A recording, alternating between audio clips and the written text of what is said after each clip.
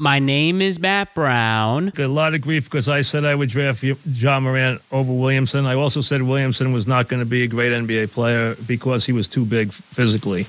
I've turned out to be dead right on that. And let's start the show. Anything's possible. Anything's possible!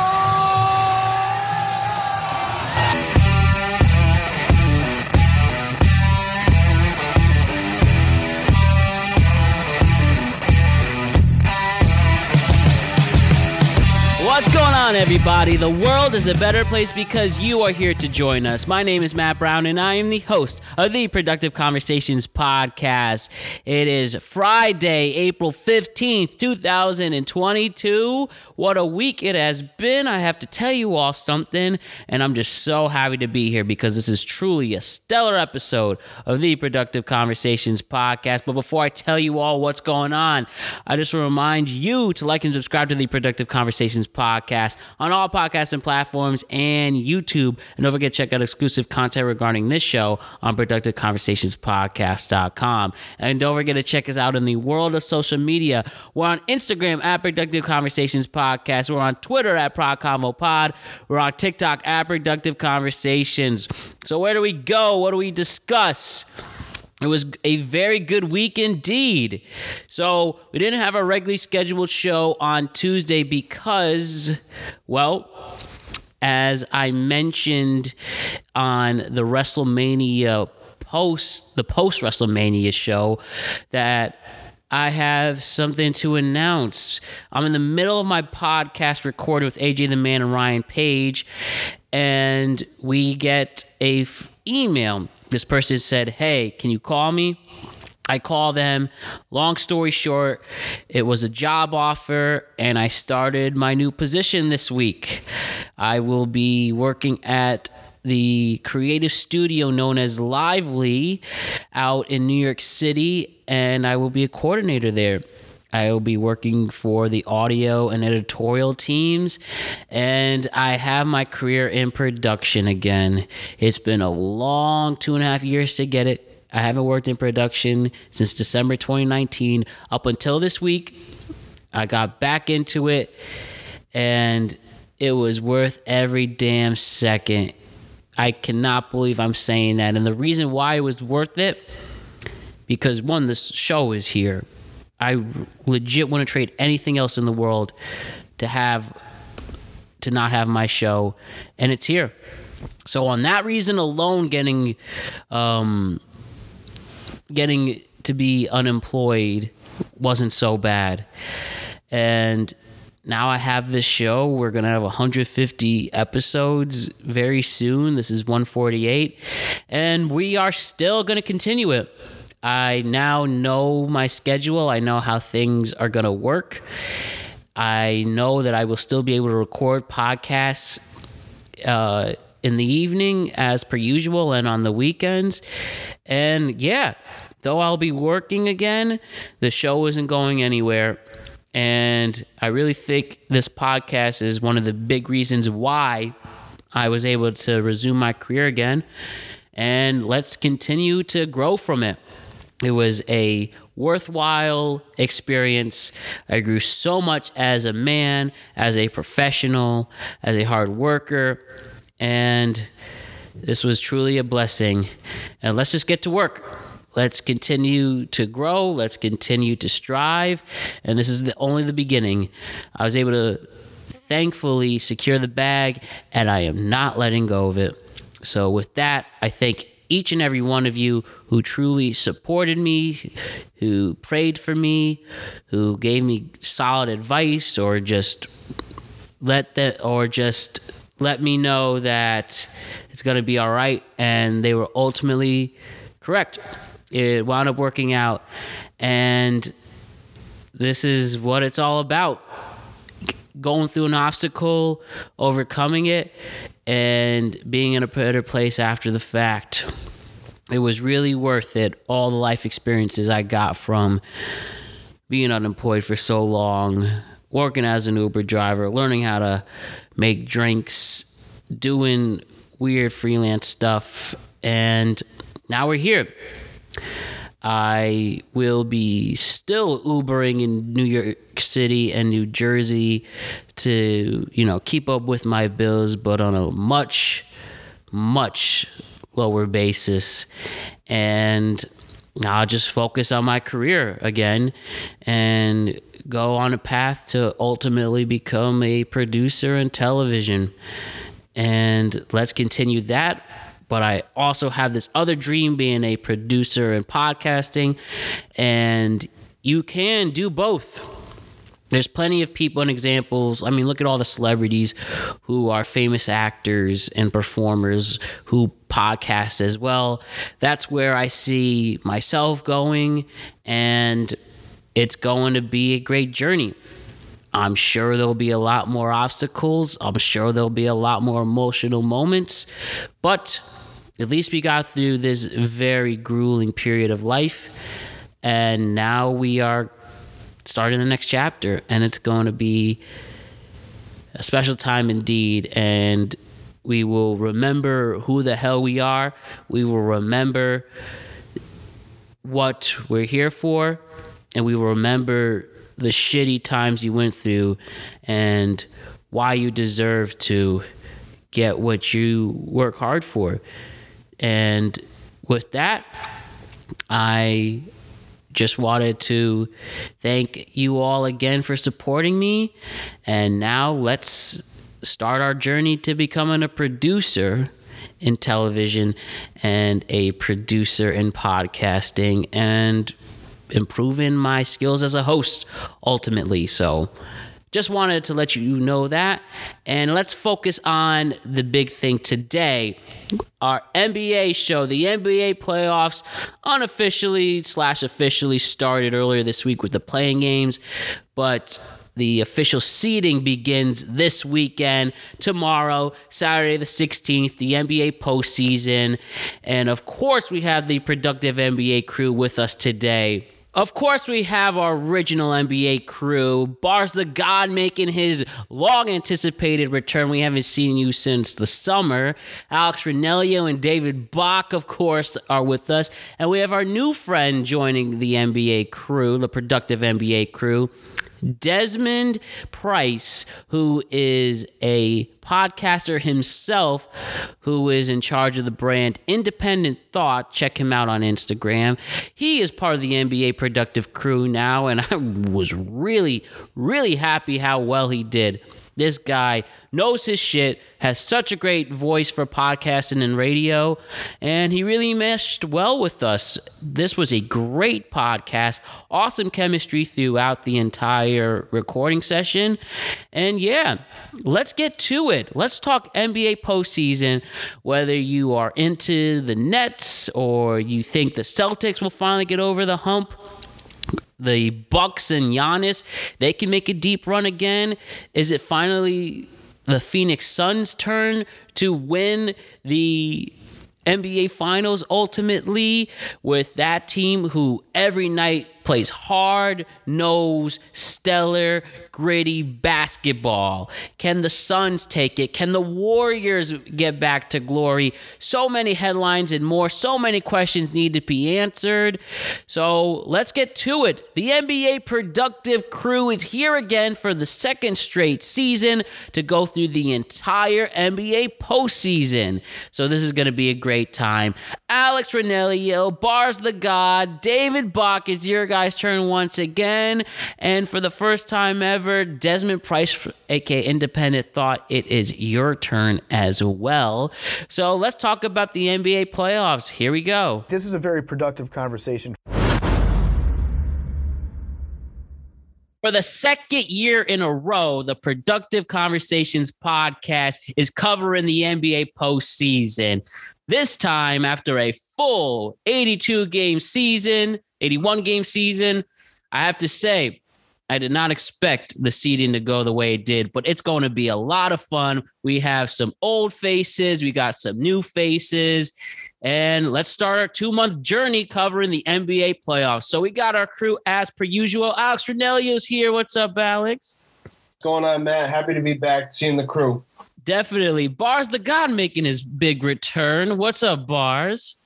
Well, I'm back, baby. You know, Had to take a break for a while, but I'm here. Let's get it. Let's get it indeed. Host of Fresh Faces New Ideas, David Bach is joining us today. What's up? It's good. I'm glad you had a nice little intro for me, even without being trying. You know, you had your new faces, your old faces, your fresh faces. Hey, Nothing but. And we have a new friend joining us today from Independent Thought. We have Desmond Price with us. Desmond, thank you for joining us. How you doing? Hey, man, I appreciate y'all having me here. I'm ready. Let's do it. Let's do it indeed. So before we actually get into the matchups, let's just talk about the interesting teams who are not in the postseason this year.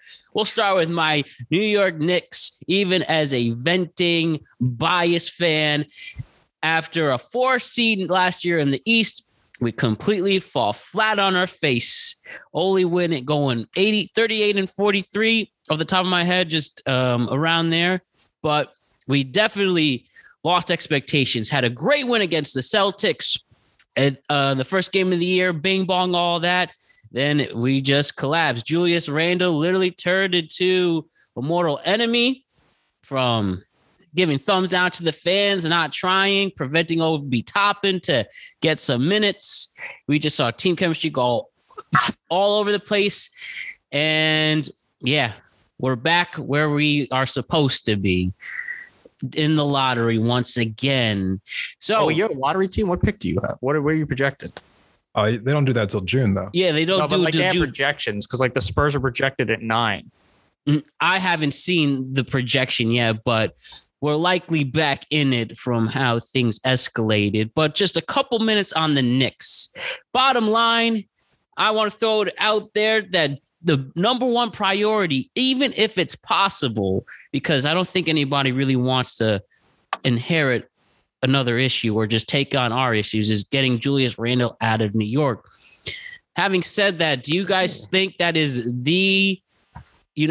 is that going to be the move to change everything once and for all, where this could be now RJ's team officially, with Obi Toppin and IQ, Immanuel Quickley, maybe starting I'm not going to say a big three, but at least some type of core with players like Quentin Grimes. And if we want to re-sign Mitch, even despite his injury problems, do you guys agree with me that Julius Randle, if he's out, that things can go in the right direction? Or do you have another perspective?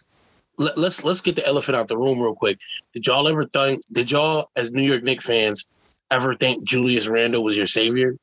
Like, was that? Yes, like, they did. They did. He got MVP chance. Yeah, a year ago, absolutely. We thought maybe he could have been the guy. Can we again prove that I'm right about everything? Because I told you this last year, that your team was overachieving and that Julius Randle was bullshit. That like he shot so outside of all of his statistics, and like for the entire season, your defense was nonsense. That like open threes from the other team was shooting like 10% better or worse for like no apparent reason for the entirety of the season. Like every major statistic that proved that the Knicks were good was all like, every person who looked at it was like, that makes no sense. Like Julius Randle could not have gotten a more contract to. Although I hope, Alex, you're ready for this, because he's going to LA next year if they trade him. They're trading him for Westbrook. That is the big rumor. No, they're not going to do that. That's the only trade. They won't. It literally is the only trade. And I don't know, to answer your question, Baki, we're right the whole time. And whether that was just being a naive Knicks fan who, like I said, the very first game of the year, Bing Bong was a thing for a solid week. And then we just went back to reality. It's really fascinating. I mean, it's like, did Julius Randle, was he good when there was no crowds? Like, that was the big difference. That this Knicks team was so good. They weren't playing in front of anybody. I mean, I didn't want to break the bubble. Well, yeah, the bubble, like in lack of crowds, like that was the last time Anthony Davis shot above like 30% from like outside of the paint. So it's not like it's not an unreasonable thing. But like the other thing is, I mean, RJ was really good this year, especially after the All-Star break. So like if somebody asked them at the beginning of the season if they offered Zion straight up for RJ, like the Pelicans say no. But if they ask, if the Pelicans call the Knicks and they say, we'll give you Zion for RJ, I'm pretty sure the Knicks hang up because they think they're going to get Zion anyway. Yeah, I think RJ is clearly our guy, drafted number 3. He's really coming into his own, and I hope we see him in the All-Star game next year if he really has that much potential, especially on the defensive side of the ball. You know what the real problem with Julius Randle is, though, before we transition? Yeah. Real problem with Julius Randle is that once everyone figured out that he couldn't go to his left, like it was basically a wrap after that, because every team had that scouting report. They all did that, and then his numbers just tanked after that. And he just kept settling for jump shots. He stopped even trying to get into the paint, really. So I mean, he kind of gave up on his own game, as far as I'm concerned. And the worst part too is not that, and also the bad attitude. Alex Ranelli, what do you say? I saw you had your hand up. I was just going to leapfrog off of what Desmond said. I think psychologically, I think what happened in that locker room internally too is once he got his payday, there was a higher set of expectations that he wasn't ready to meet yet.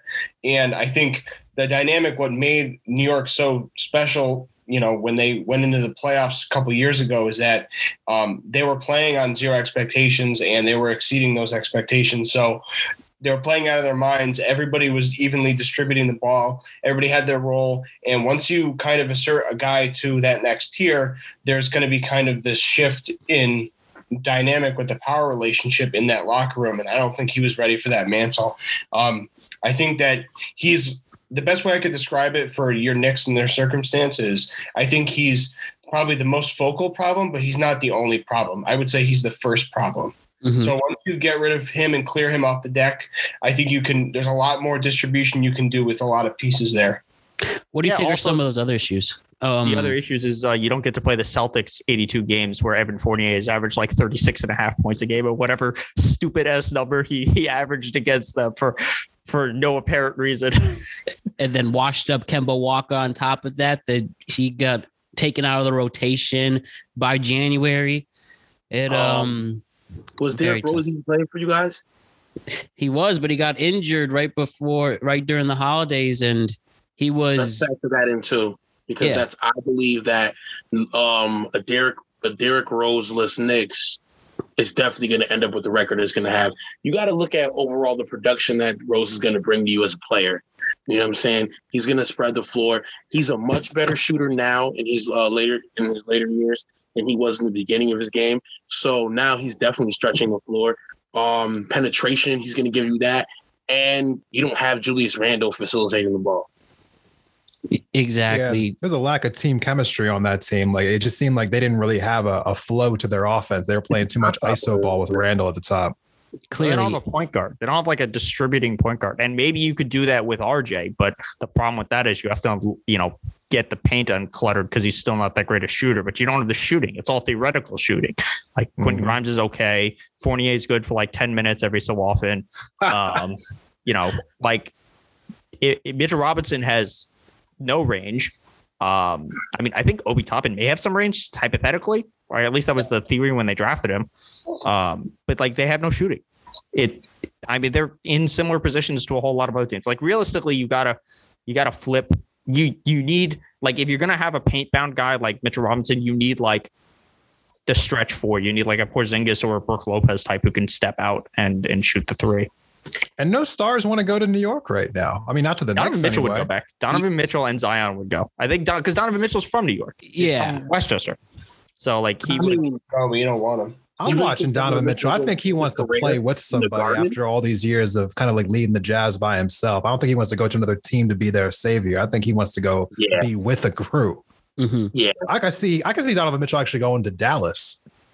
Oh, that is a fire. I just want Dallas to be good just because I want to see Luka just like with another player. I imagine Luka and Donovan Mitchell together. That'd be lethal. That's your backcourt right there. They're not. Luka's pretty ball dominant, and Donovan can be ball dominant, but he can score off the ball.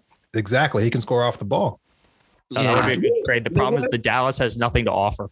They don't have anything to give them. That's why the Porzingis trade was surprising. Like that was their best piece. Their other best piece is what? It's Jalen Brunson. I still love Josh Green, but you're not trading Donovan Mitchell for Josh Green. True. I just don't see Utah ever trying to like actually put a team around anybody. Like, ever since like Stockton and Malone, they're going to trade. They haven't been putting like good teams together out there. Yeah, it's going to be interesting. Well established. we could talk about that in the Utah section. Exactly. So we'll save that for then. Just the final part on the Knicks, then we'll talk some Lakers is, as Desmond pointed out, no one wants to come here. It's literally been a decade and a half of us thinking the free agent's going to come. It's not going to happen. So we need a draft. We need to draft well. And again, somehow, some way, if we can get rid of Julius Randle and have Obi develop even more of another year, who knows what can happen. So transitioning into that, Los Angeles Lakers, probably the nation's most interesting loser out. Oh, Alex, my God.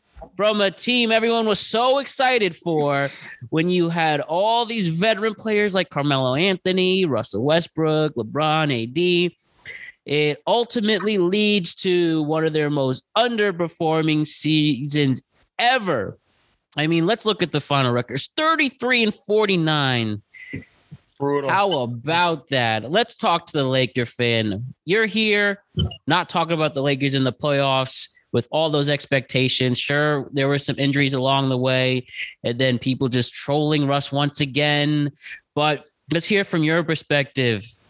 How mad are you there's no Lakers playing in the postseason?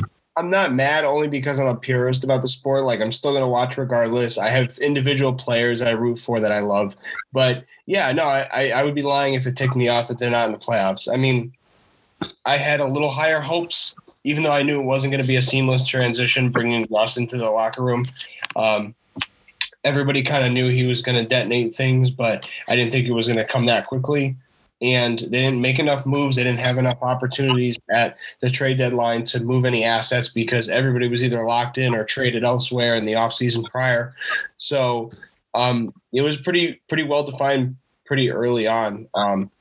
Now, I think that it's basically like 04 Lakers light, like the light beer version of that, because you got a lot of old guys with limited capabilities at their older age and their 15th, 16th year, like Melo and Dwight, and bringing all those guys back. But it basically just felt kind of like an it felt like a slow, deadly drag to the finish line, but in the form of watching the 04 Lakers, except I didn't get to watch any of the pleasure in the postseason. So they at least made a finals, that team. Yeah, exactly. Yeah, I know it definitely sucked watching it, and they're just gonna have to clear the deck. I will say before we move on, I'm not gonna fully give up on the premise that AD and LeBron, their window is closed on winning a championship. I still think that they could be a two-piece foundation to win a title for at least another year, but it's got to happen now, and they have to figure out how they're going to get rid of Russ's contract.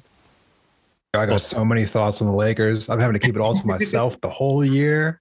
Got so many thoughts. Wait, can I just say something real quick? Yeah. So when we're talking about disappointing statistically, this Lakers team has underachieved worse than any other team in history since the 2012 Lakers when they had Steve Nash and Dwight Howard. That's how bad this team is. Like, it is. Like, I thought they'd be better. I thought Russ would seamlessly be better. And I think like the people like, oh, AD was gone. The Pelicans lost their best player for the entirety of the season, started like 1-20. Like, teams were like, the Wolves were like, fuck, I can't believe we lost to them. Like, we have to be more serious. And they made the fucking playoffs. Well, I mean, the Pelicans just got their best player, for being fair. CJ McCollum. You see him last night? Yeah. But the other thing is the Lakers they don't have anywhere to go. CJ was carrying the Trailblazers when Dame was done. Yep. It's true. Man, I got to tell you, you're a Lakers fan, Alex? Yep. Man, it's tough times right now. I mean, Matt asked at the top. He asked at the top, how do you feel about the Lakers not being in the playoffs? You should have been like, as usual. They've been in the playoffs like what, 2 or 3 times the last 13 years? Yeah, but they won the last time they were there. Yeah, that's the one thing. What does it even? Right, how many years have they missed the playoffs in the last decade? Mm-hmm. I mean, it was pretty consistent. Where the Clippers have gone 9 times in a row, something like that. I mean, yeah, I don't know. The Lakers roster construction was just absolute garbage. I mean, Rob Pelinka, he should have lost his job, not Frank Vogel. I mean, they put all these old dudes on the team who have no athleticism anymore. Like, you don't even need to hear somebody else say that. You can see it when you watch the game. I mean, watching them play defense, like no one was closing out. People weren't switching. They weren't even trying to guard people. They were like, yeah, let them shoot. I ain't running over there. I mean, it was sad, bro. It was real pathetic. It was like dudes were just cashing their checks and they were like, yeah, I'm good. I ain't playing tonight. The amount of like 20-point leads and the amount of leads these guys blew this year. Like that's unacceptable. Like, hold on, Mr. Utah fan, you should be wary about saying how many 20-point leads your team blew. Oh, hey, the bubble was a while ago. That 3-1 lead was a while ago. But that's the natural recipe. When you turn the ball over, you don't make free throws, you don't stop people in transition and play defense. Like these are a lot of foreseen issues that we could have seen coming, but when in the previous preseason. But the issue is, I think we didn't see how bad Russell was going to come crashing to a halt as soon as it did. I mean, what do you do with it? Yeah, I mean, if you had put the Lakers roster together in 2016, that's like a 2K roster put together. Yeah. Yeah. But like the 2022 version, no, hell no. No. And the roles were clearly defined. Like you knew that Melo wasn't going to play defense. You knew that Dwight was limited. You knew like all these guys had their roles clearly carved out. But you got rid of the glue guys. Caruso was gone. Montrez was gone. All the guys that did all the hard fighting and scrapping, they shipped out. And I don't put all the blame at the feet of Rob Pelinka. I put a lot of it at LeBron. And it's not a cop out to say it's because when he came in, there was clearly a regime change, and there was a lot of changes in the front office made at his last word. It wasn't Pelinka's word. Pelinka by trade he's a player's agent. So he's going to listen to the players at all costs in order to see what's best served for the team. And I don't think that Jeannie still has the instincts and the basketball IQ and personnel to run and organize things, which is why she was able to seamlessly kind of hand the keys off to LeBron the past few years. Let me ask you one question, though, before we go on. Did you hear what Magic said like about a week or so ago when he was asked about the roster construction? Yeah, he's just piling on, though, because he couldn't do it either. Right. And also, how do you feel knowing that you could have had Buddy Hield and DeMar DeRozan instead of Russell Westbrook? I know. Yep. I mean, look, you should have had Buddy. I mean, that's on LeBron is that they didn't get Buddy. But like he wasn't getting they weren't getting DeRozan. They signed DeRozan for apparently they said they could have had him. No, they didn't have they were not. They got a sign and trade for him. They did not have DeRozan because you can't get Buddy and DeRozan because they got DeRozan in a sign and trade. And after you traded for Buddy, what are you giving the Spurs that the Spurs are going to give you to do the sign and trade with DeRozan? And they don't have the cap space to sign DeRozan. They signed DeRozan for like 4 for 83. I think the Lakers could offer him like 10 a year or something. They could offer him nothing. You can't. You couldn't have had both. The problem is LeBron chose to get Russell instead of somebody like Buddy and whatever the other pieces were. It was like Buddy and like Harrison Barnes or something. It was like complimentary pieces. I mean, they would have been younger at the very least. Mm-hmm. My last question regarding the Lakers before we move to the Spurs is, does this officially put a cap on LeBron versus MJ GOAT debate once and for all? If LeBron couldn't do it again this year, are we officially done? Is it, obviously the best of his generation, but not the best of all time? I mean, that conversation was closed for me about 10 years ago, but I'll leave it to you guys. That conversation's been closed for me. I mean, LeBron will be on like the top 10 NBA's best of all time, but he won't, being the best. LeBron has given up on too many teams to be the best. He doesn't have that like killer mentality. Like, when times get tough, he kind of just like packs it in sometimes. I mean, he doesn't have that same killer instinct. I mean, you can't be going, what was it, like 3-6 in the 4-6 in the finals? I mean, you made it to 10, but you lost 6 times. I mean, okay, but like to be fair, like 3 of those were against like historically good teams with teams he dragged to the finals on like nonsense. So like nobody was beating those. Like there was one team beating those KD Warriors, and Zaza stopped that. So True, but he also lost to the Warriors when he had a better team, and he lost to the Spurs. I mean, the Spurs in 2014, they no, blitzed that him. Spurs team was going to beat everybody. That Spurs team was should have lost both of those Spurs teams. No, but hey, you got Dwayne Wade and Chris Bosh on your team, and you lose the old ass Spurs in 2014 when they're all like a year away from retiring. That's on you. No, that's on you. You can't be the greatest of all time and lose that series. I refuse to say that Cavaliers that Cavaliers team was better than that Golden State Warriors team. I refuse to say that. And I also refuse to not acknowledge that Spurs team. That Spurs team was that 2014 is the beautiful game team. That's like the best team. It like that was the team that like basketball was built on. Ginobili. And I'm pretty sure Kawhi was on that team. Kawhi was on that team. Yeah, that was right before Kawhi took off. That was like when Kawhi realized. You know what? That was the LeBron great phase. Teams if you want to be considered the great. I mean, I know, but that's the 2014 is the LeBron phase series where he sees Kawhi check in. He's like, "Fuck." That's that series. that's Dunk's last chip. That's Tim Duncan's last chip. Yeah. Well, and they lost to the Mavericks too in 2010. Yeah, that one's unacceptable. That Mavericks team that one's unacceptable. You can't defend that. Dirk had to get that. And it was like the beginning of that big three. They were fresh. They were new. They talked. No, we can all make excuses for him. But I'm saying you could argue you could take value off of the championship they won against the Thunder when it was their first time as the big three too. Facts. They were all. I mean, they were like both ways. My thing, that big three did nothing. They were abysmal after that. I think every team that Jordan's Bulls beat were all-time teams too. They got MVP level. They got MVP level talent out of the three of them. That's why they split up afterward. But the reason I knock LeBron more than other people do is more because of the regime change that he takes with himself every city he goes. So he leaves teams in shambles because he puts guys on inconceivable contracts for players that are limited, who are aging, who are old players. So they have about a 2-3 year window to win, but then they go to shit as soon as he leaves. So I put that just as much on him as he does going to the highest level and not winning at the highest level as well. So what do you think is more likely? LeBron basically leaves for whoever drafts his kid, or he which could be in like 3 years. Right. Or he leaves in the next offseason to go to like Cleveland. I think he still has 2 more years on that deal. No, I think he's a play. He can either extend, I think, this year, or he's like a free agent after this year.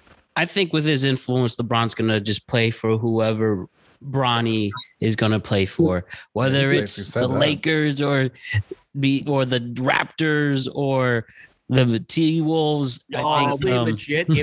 If his last season's in Memphis, I think that's going to be like the funniest thing I've ever seen. Because God, Memphis, where'd that come from? You mean Cleveland, right? Like that was the team when the Cavs won that pick for LeBron. It was a coin flip between them and Memphis. So he could have started his career in Memphis, and they would have lost that pick entirely. So I just think it would be karmic if he ended up in Memphis and his career. I just think it would be the funniest thing ever.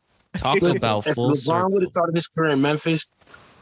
He would have forced a trade immediately, but but that would have just been like the type of shit that would have been funny. Oh my, Bach! Oh my God! Your San Antonio Spurs played in the play-in. They lost by 10 to the Pelicans, but hey, they still made it. Even with the sarcastic comments from Coach Pop after the game, they're still here. How excited are you? Do you like the future now, where it's going? I'm happy as fuck. All right, so let's talk about this. First, I'm a little upset at the fact that we were projected the 9th pick, because when we did the earlier, we were like top 6. However, I'm happy we lost that game. So let's put some statistics. DeJounte Murray is a monster. He's the first player in NBA history averaged 28, 9, and 2. He is the we had Keldon Johnson was like the number 1 3-point shooter from the corner for like the entire season. Devin Vassal's pretty good. I'm still mad about the Josh Primo pick. I just am. We could flip Josh Richardson to somebody. We got the Celtics 2028 pick. I wish we'd done more with what's his face, Thad Young. But look, we have more defined roles. My hope and fear is we move up. My fear is we move up to 3 or 4 because I don't want Chet. I feel like if we end up in the top 3, if we end up in 3, we're going to end up with Chet, and I don't want Chet. If we end up at 4, I feel like we're going to end up with Ivy, and I don't want Ivy. I want either Paolo or Jabari or AJ Griffin. We need a wing or we need a power forward. But like we're good. This is where the team is. Like we decluttered because look, Derek was really good for like 2.5 seasons. He had the Nuggets series where he was really good, and he posterized Paul Millsap, and then he developed the Danny Green syndrome, where like every other year he forgot how to shoot. But like, look, this is DeJounte's team. The kid is like incredible. Devin and Keldon are going to be good. Jakob Poeltl is premierly underrated. I'm happy as hell because so in this going into this draft we have 9. We have like 21. We have somewhere between 21 and 23 and somewhere between 22 and 27 in the draft. So we can end up with like 9, 21 and 22. You can make trades with that. You don't need all these players. I mean, all these young guys, you can trade for something. Maybe another shooter, maybe like a power forward. I mean, maybe we can get Miles Turner. Maybe we. I would be happy with Miles Turner. We need that. We need some shooting. We need a wing and we need some shooting because Keldon's just too small. But no, we had a good season. That's just what it is. Y'all be contending again. Who? If y'all got Miles Turner, y'all be contending again.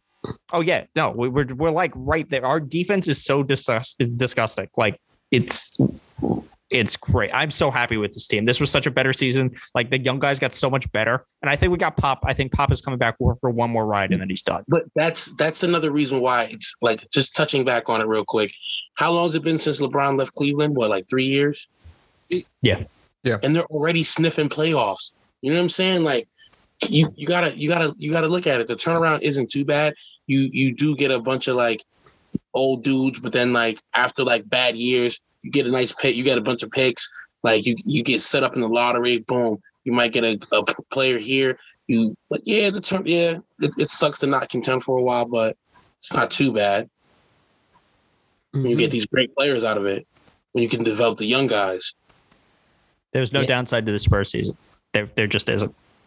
I didn't catch a single Spurs game all season until just last night.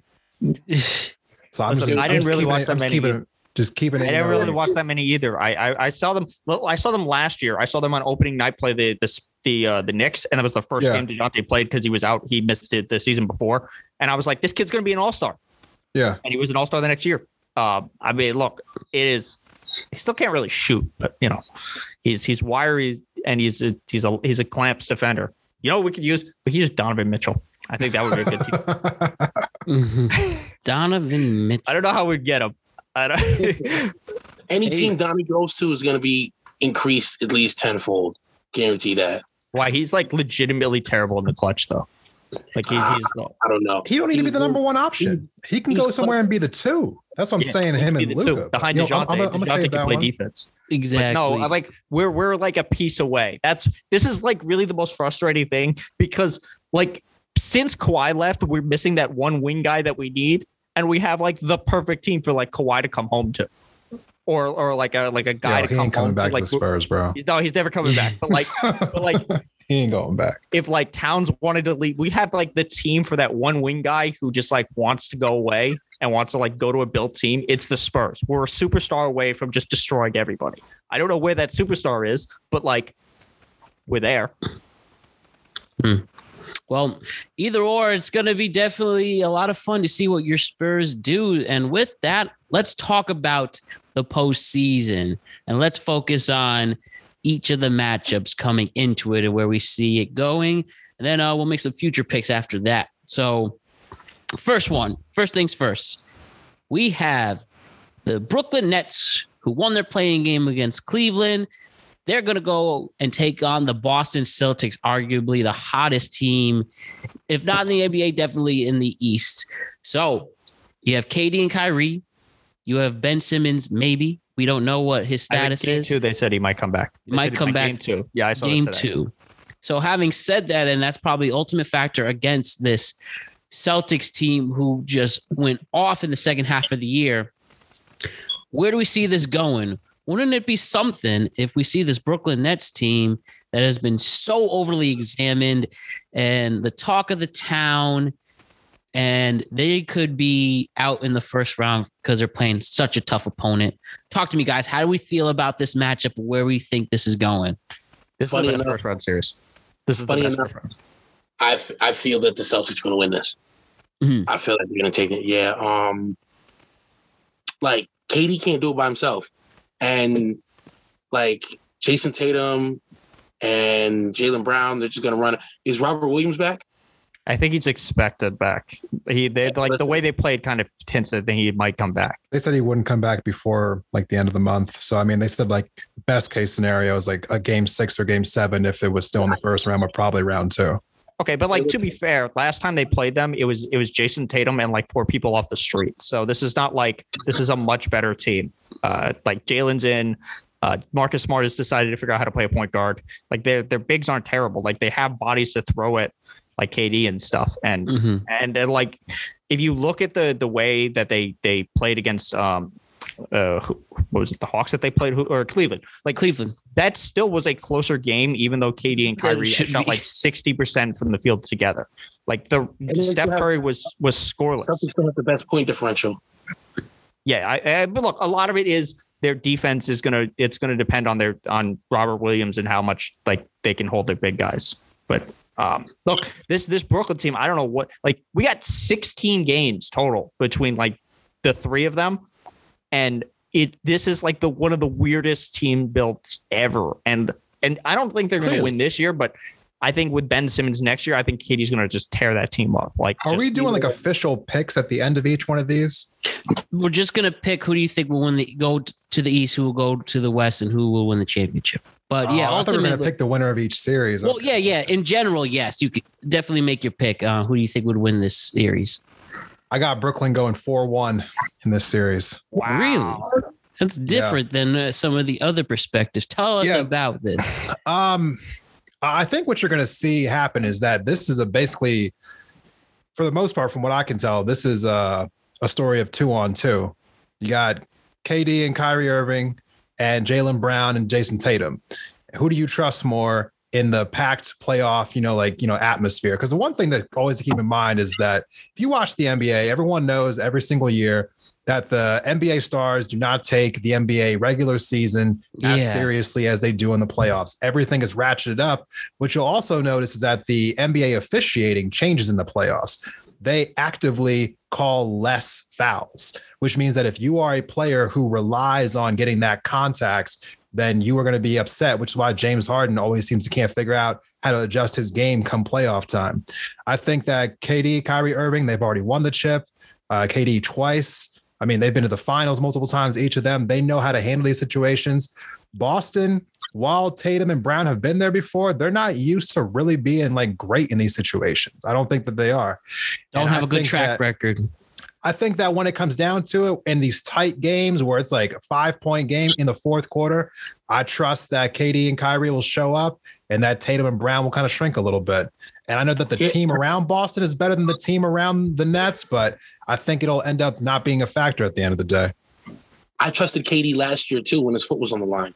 You know what I'm saying? Like, I mean, that's a big ass one player. Who was the second best player on that team after Harden? Like, it was like the ghost of Bruce Brown.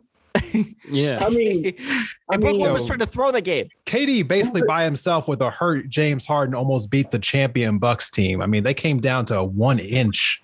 Who are the third and fourth best players on that Celtics team? No, but that Celtics team is different than the Bucks team. Like, White, I think this will probably be 6. They got Nick Stauskas too. I didn't realize they had Nick Stauskas on the Celtics. Like, okay, but when was the last time Sauce Castillo played like a meaningful basketball minute? Like, there was like almost 0% chance that Nick Stauskas sees the floor unless it's a blowout. I'm just saying, Kyrie Irving's ability to kind of cut into the lane and basically like make the whole defense collapse around him. And now they have Patty Mills shooting lights out and Seth Curry shooting lights out. I think their perimeter game is just on point. Unless I might have to switch up now. After looking at the rosters, I kind of might have to. And if Ben Simmons gives any quality minutes, he's a defensive nightmare. So if Tatum and Brown want to get into the lane, he's a 6'10" dude who's rangy. And if he does anything, he does play defense. That's assuming you get anything. There's no way. That's why I think it's more next year that they're going to be more of an issue. I agree with you that if it comes down to like trading buckets in the last 5 minutes, the Nets are going to win because KD is just like ridiculous. It doesn't He's one matter. of the best ever. It like his numbers are just with high efficiency.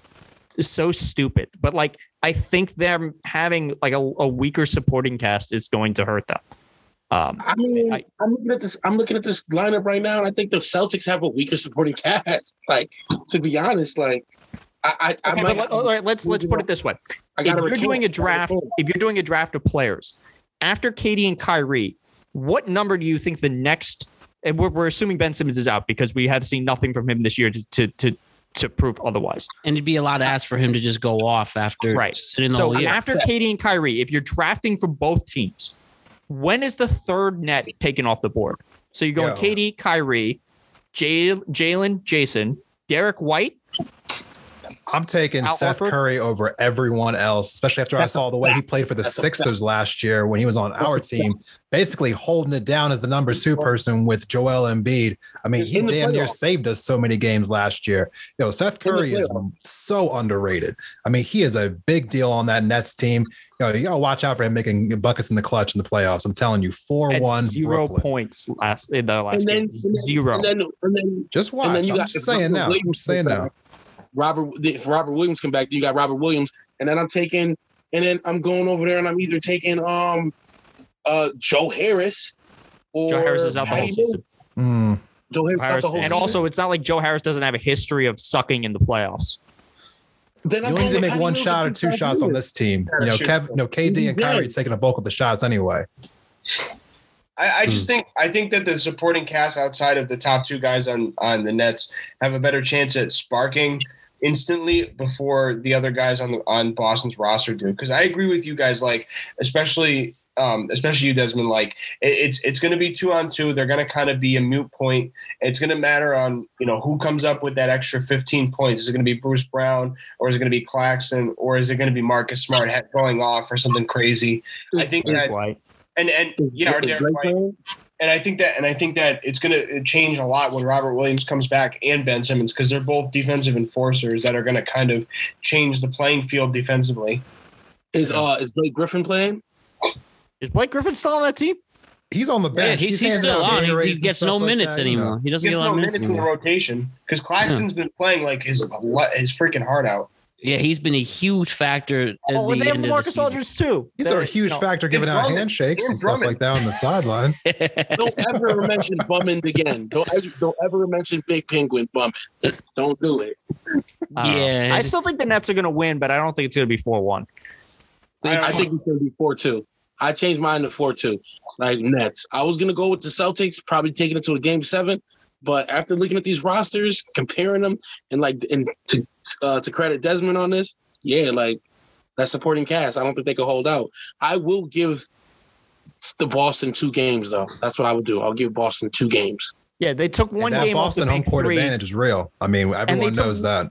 They took one game off of the big 3 with Jason Tatum and 4 people off the street. So this is a better team, you have to assume, versus.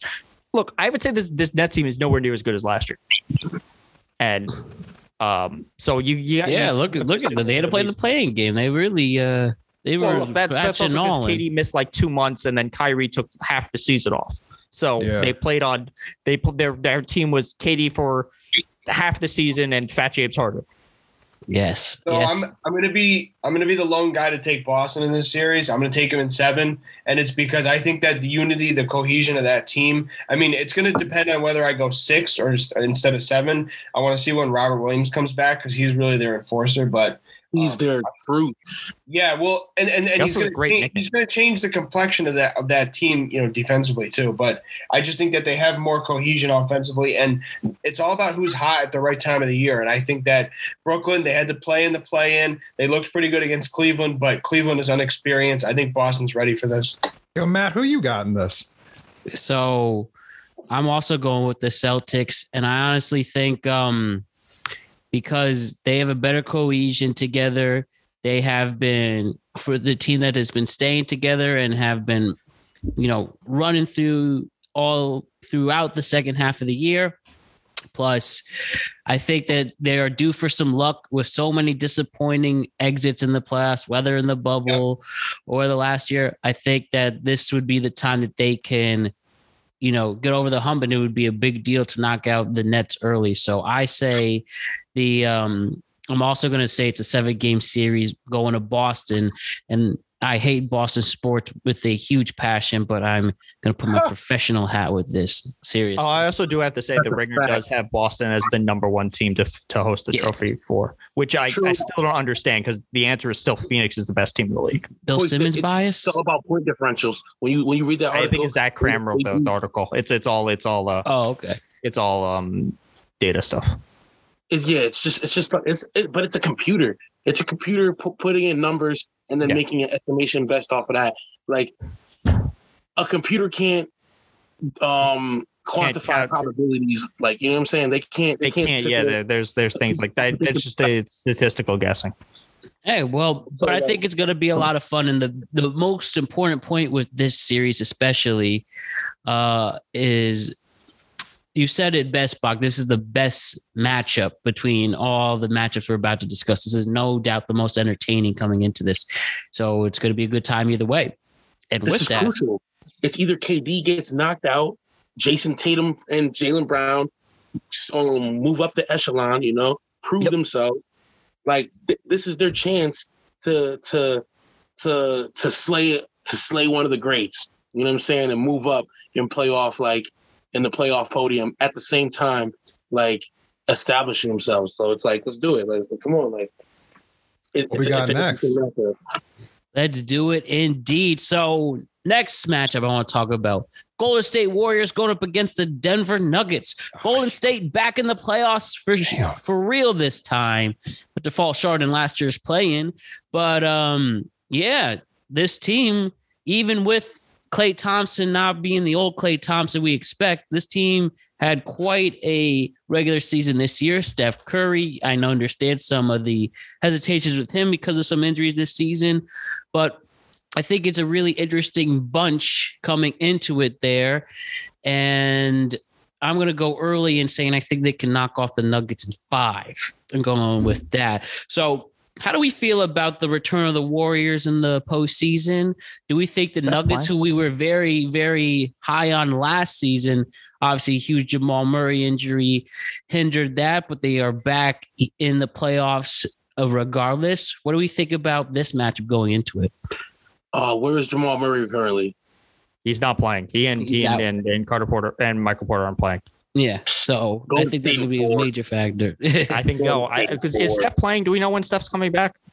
They said that he's practicing, but they haven't said anything as far as like expectations. He doesn't play. I think this is a series he could probably miss 1 or 2 games, and they'll probably just win in 5. Like, they don't have an answer for Jokic because nobody has an answer for Jokic because he's the MVP. And he was the MVP last year, and all of his statistical numbers are just like stupid. Like the idea, like I'm just gonna go off of this because I love how insane the numbers are for this season. Jokic led for like every statistical measure for like wins for like everything. When the season ended, both him and Giannis set the all-time record for player efficiency rating. The dude like is unbelievably good. He should still win MVP. The reason they're a 6 seed is because he basically played with, like, who's the 3rd best player on that team? Is it Will Barton or Aaron Gordon? Like, Will Barton still playing? Yes. Like, it's Bones. Is it Bones? I think it's Aaron Gordon, and who with this subpar. They're gonna lose. I'm so far since. Yeah, they're gonna lose. This is not a series that's worth monitoring, other than for when Jokic goes off for like 50 and 22, and they win that 1 game. The Nuggets have become the old Grizzlies. You know, that quiet perennial playoff team. They're always fucking there, but they never do anything. I would have them as the 2nd best team in the West if they were healthy. Yeah.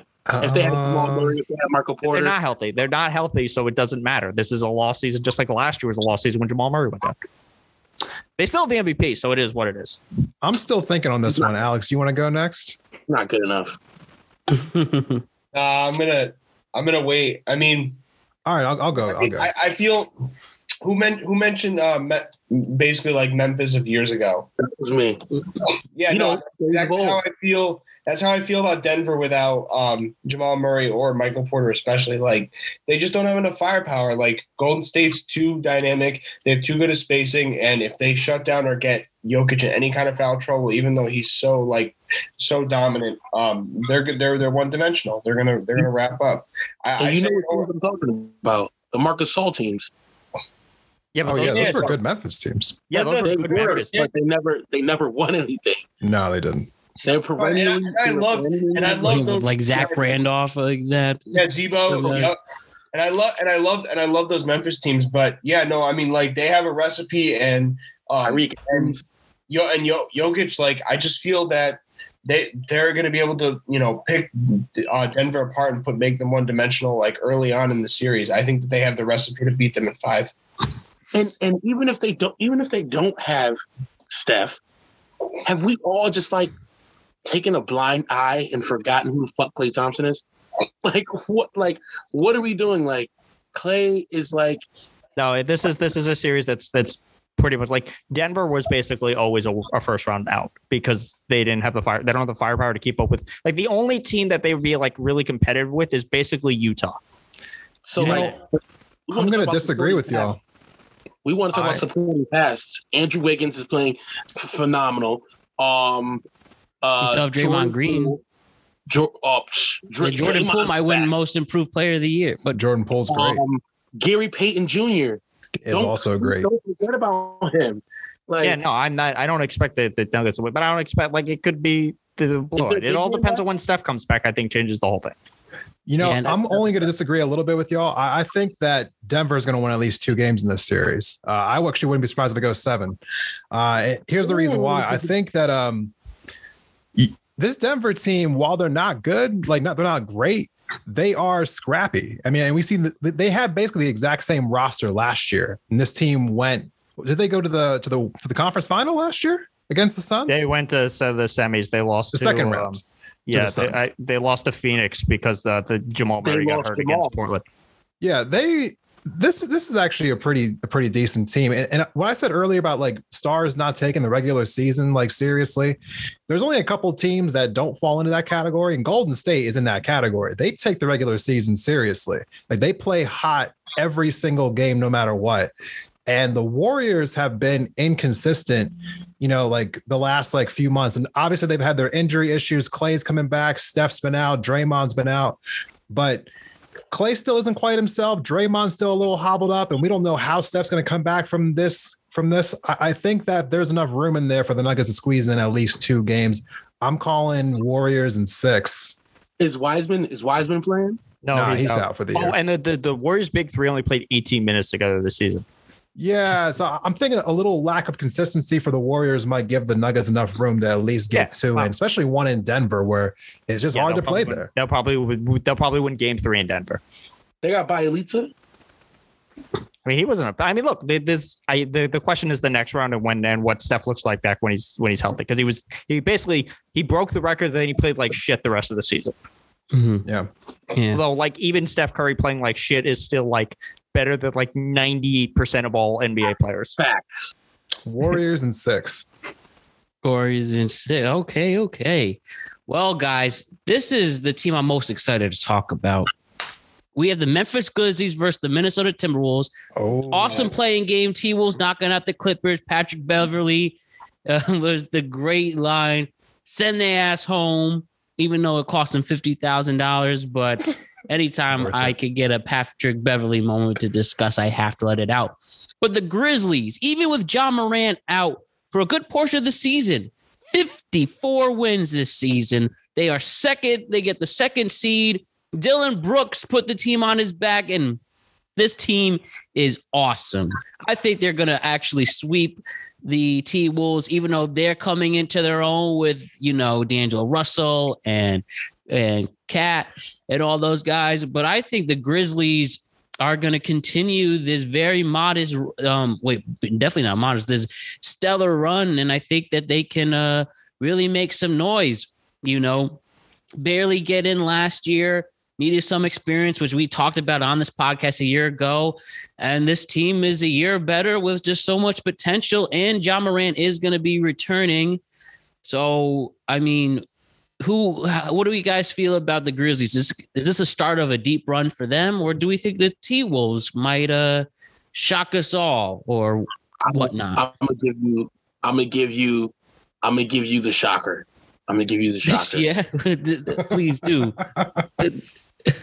Okay. T-Wolves at 7. T-Wolves is 7. What? Well, that would suck. I'm right behind you. Okay, maybe let you go first. A little different than I thought, but tell me about it. Anthony Edwards. I love him. He's so good. A great player. He's so good. He's so much fun, and like he's that like people like the problem with Towns. Like Jimmy Butler told us, like Towns is not that he don't got that dog. Anthony Edwards got that dog. Like he's the dude. Like did you see him in that play-in game? He was fearless. He took over that whole game in the second half. He's going to be so good next year. Like this T-Wolves team is going to be good. I don't know who's going to win this. This is the best Western Conference game series, like hands down. This is.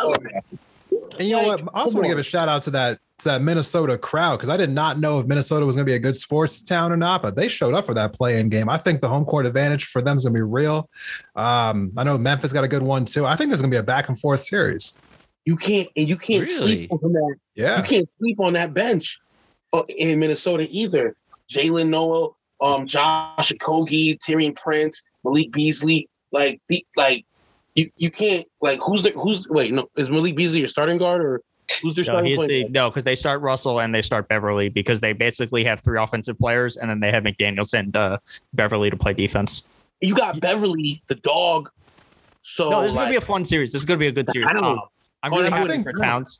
I think Charles Barkley said it best, like on TNT the other night. He was like, Memphis is a real young team. They never had to deal with like an agitator before. Like, how is like Ja Morant going to react to Patrick Beverly being his face every single game? Ja Morant is going to average 29 a game. He's going to average 29 Ja Morant has never played in the playoffs. He played last year, but I'm not worried about Ja at all. Because they look really. No, Ja just cooked everybody this year. Like I love even going 20-5 without him, you still have that team plus this, rising star in the league. You guys still don't feel that the Grizzlies? No, I think that the Memphis is still going to win. I think Memphis is going to be good for a long time. I just don't think they're there yet. I think this is going to be a close series, 7-game series. But I think T-Wolves got the veteran presence. D'Angelo Russell's going to step up in this series. I think he's going to be a big factor. His time in Golden State built him as a player, helped him become more of that guy and feel himself more, matured more. So now when he's playing his head off, Cat is playing phenomenally. Like he's so good. He's the best shooting big man of all time. Let's go. Vanderbilt, they got too many players that are just performing for them night in and night out, just working their heart out. Now, you cannot say the same. You can't not say the same thing about the Grizzlies. Dylan Brooks, JJJ, they got who's the other dude over there? Steve Adams. Hold on. You already said guard. He's a guard, I think, or a small forward. Shit. I'm trying to pull up the roster real quick. Damn, I'm sorry, I got distracted by something else. All I was gonna say with Memphis though is that I feel like this is the classic first round scare when a team is about to go off. So I think that Memphis is that team that's about to just take off for the future for the next 8-10 years. But I think that this is the first round scare that they're gonna need. And I agree with you guys. I think that this is probably gonna go 7, but I'm gonna go towards Memphis. This is the first time Memphis is they're not the underdog. They've been in the underdog in every series they played. Yes. This is both of these. First time they've ever been favored in a series. Yeah, because the last time they played Utah. They took 1 from Utah, and then I think they lost in the play-in the year before. They've never been this is their first time being somebody's taking them seriously. And these Timberwolves, they're going to be good next year. And this Memphis team is going to be good next year. Like these are good teams for the future. The West is going to be fire. I think the stat that got me was the fact that the T-Wolves have made the most threes in the NBA this season. I mean, you got Towns is shooting he takes like 10 threes a game. Listen, Steven Adams is a great physical big man. Oh yeah, he's gonna be a problem. He's not stopping Cat though. He's not stopping Cat. I actually I'm gonna love to see that matchup though. I think Steven Adams might get underneath his skin a little bit. Zaire Williams. That's why I got this shit going 7 games. Yeah. This is probably. Zaire Williams wasn't that good this year, but I mean, he's still. Yeah, I'm gonna say the same thing Barr said. I got T-Wolves in 7. I think it's gonna be a long series. That's my final pick on this one. Yeah, same here. I'm done. I got Memphis in 7. Or you know what? Honestly, I can say Memphis in 6. I think there's probably going to be a game. Okay. We're going to see a game where Ja goes for like 50. I will. But on the same time, like either Anthony Edwards or Cat is going for 50. One of them is going off in this series. And there's probably going to be over under 7 poster dunks for the entirety of the this is going to be the most posters in a first round series if anyone keeps stats of that. We're going to see a dunk that look, Ja had the play of the year when he did the one on when he played San Antonio and they had that play with 1 second left and they threw it up to him cross court and he caught it in the air and threw it in. I just want to see Ja and Anthony Edwards get into a dunk off in game. Let me just say this, Matt. Mm-hmm. This is going to be a phenomenal, series, a great matchup. But who's stopping Anthony Edwards? Who are they going to put in his face to slow him down? It's proven you can't put anyone in this kid's face. Dillon Brooks, he's just going to tackle. Yeah, that's all he does. It's going to be a battle between them. And like I said, I just love seeing how far this team came. And I don't have the official odds. I will still do my notorious bet of a 4-game sweep. I just think that this team with even a tad more experience can still pull off this. I see right now FanDuel's to win it all. It's plus 1,400. But with this matchup, I will. This is just for to win the entire thing for the Grizzlies. And we got right here.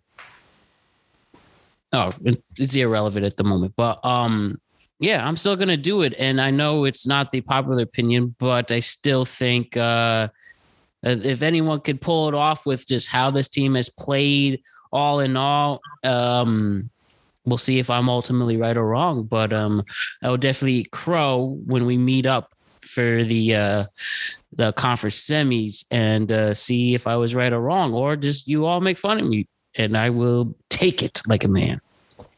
So anyways, moving on. We have the Sixers versus the Raptors, a Sixers team that has been playing really well despite the decline of James Harden again. But I guess this could be a battle of Toronto's flexibility as well. It could be really interesting.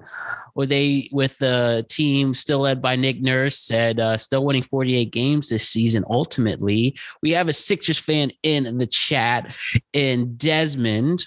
Is the process finally going to be fulfilled, or is this going to be a very tough loss by a Raptors team that still somehow finds their way in the playoffs and win a round or two?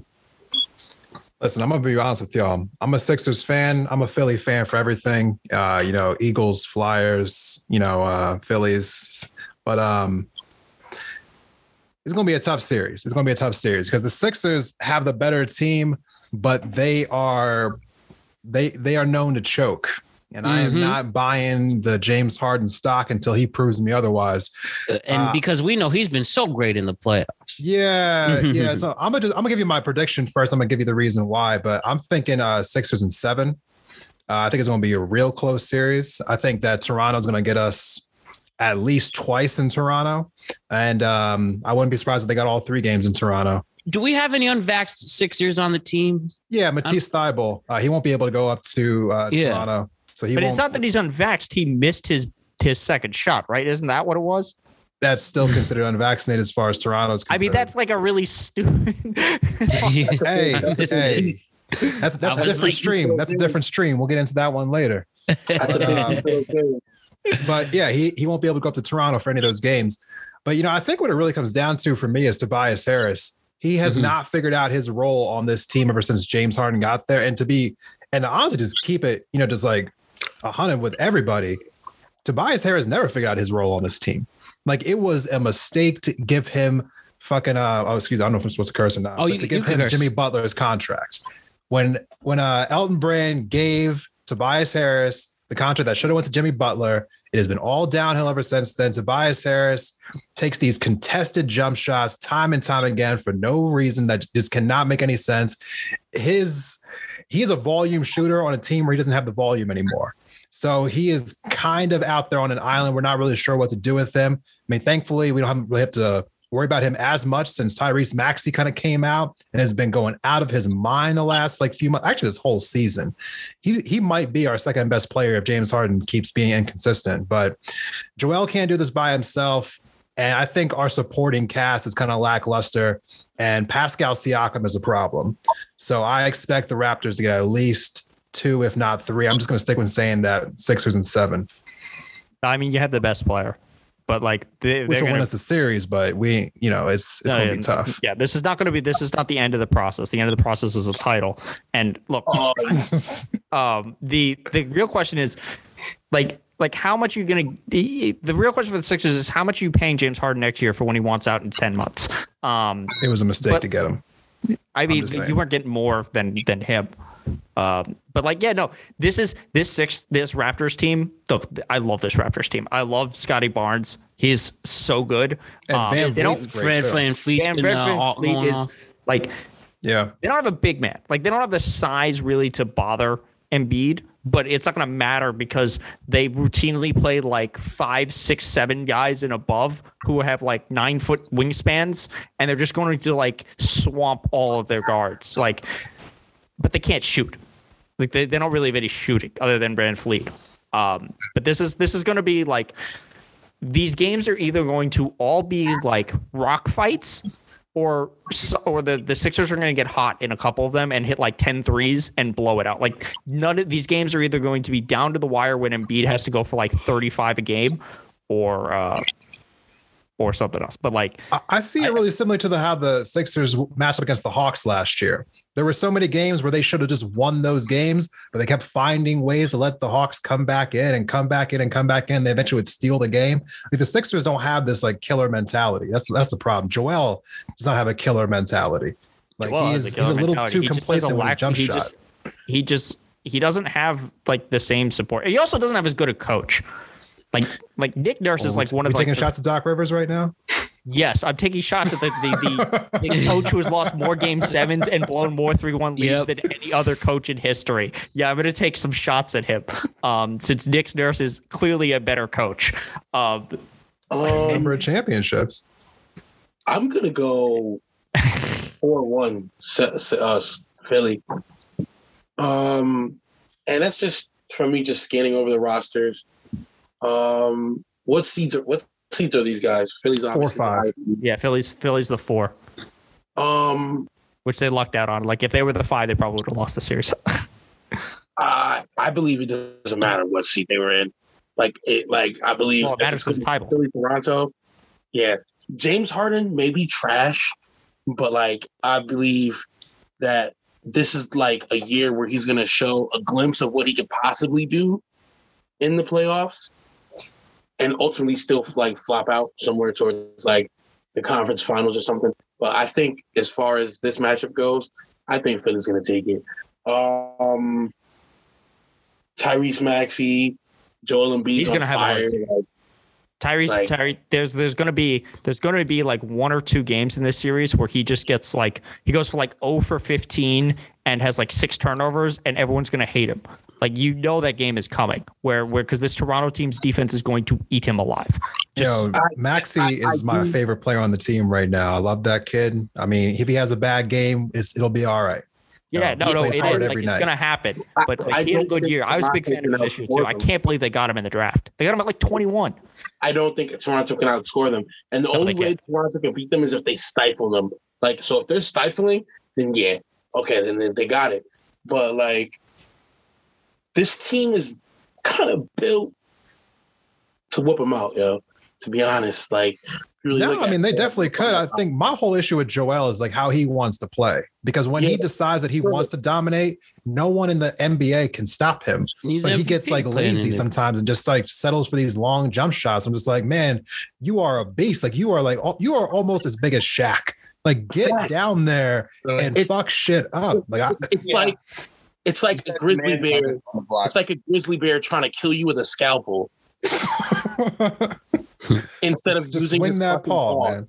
Like just swing away, Bobby. Like I don't understand. Like I heard Draymond Green saying it on TNT the one time when he was filling in. He was like, every time that Joel Embiid, gets out of the paint, he's doing everyone in the NBA a favor. And I'm like, yeah. Didn't he lead the league in like mid-range shooting last year? Like he was like his jump shot was unbelievable. So it's not like it's a terrible thing. But he's a good jump shooter, but he settles for it too much. I'm like, yeah, if you're open, take it. But like, get in the paint and dominate. Like they can't stop you. Take those shots if they decide that. If you feel, he should be in the paint because they don't. Toronto doesn't have the size. Like I don't even know. Is Ibaka playing? I don't remember if he's still in the league. Ibaka plays. Plays from the Brooklyn. He's a Buck. He's a Brooklyn. Yeah, he's a Buck. Oh, he does on the Buck. He moves around a lot. Well, he was hurt for like the last 2 years. Actually, you know what? That's a good comparison, though. I mean, Giannis last year in the finals, when he like transitioned to start like being like more paint oriented against the Suns, that's when that whole series shifted, because he was like, oh wow, the Suns have no one who can stop me in the paint. Like if Joel just took that same mentality, the Sixers they would be contending for titles every year. Who said it? It was actually because Monty Williams put Ayton 1-on-1 on him. That was the problem. Who said it last year that Ayton wasn't going to be able to stop him? Who said it last year? Literally everybody. Everybody. Yeah, literally everybody. That was the problem. There's like 3 players in the NBA who can stop Giannis, and one of them is in LA, and it's Kawhi, and then the other one is like Joel Embiid, and that's like it. Well, that will be a good transition for the next matchup to discuss, where we have the reigning champion Milwaukee Bucks playing the Chicago Bulls.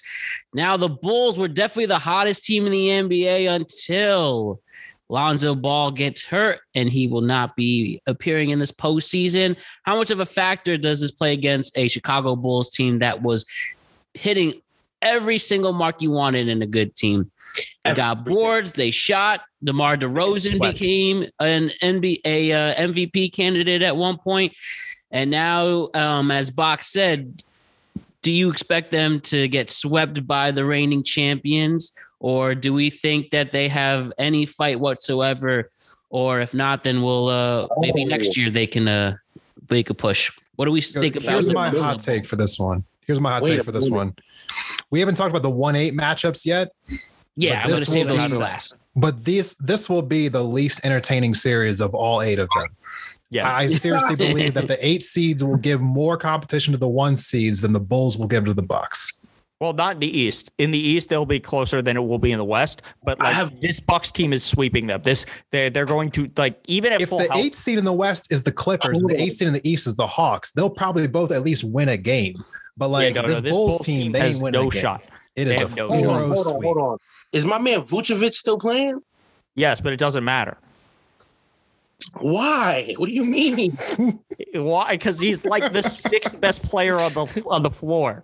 How? How is he the 6th best? Well, because Giannis is the best player, and then the 2nd best player is still Giannis, and then the 3rd best player is what, like Zach LaVine. Hey, Chris Middleton, give some love, Chris Middleton. No, yeah, like DeMar DeRozan is still alive. Breathe some.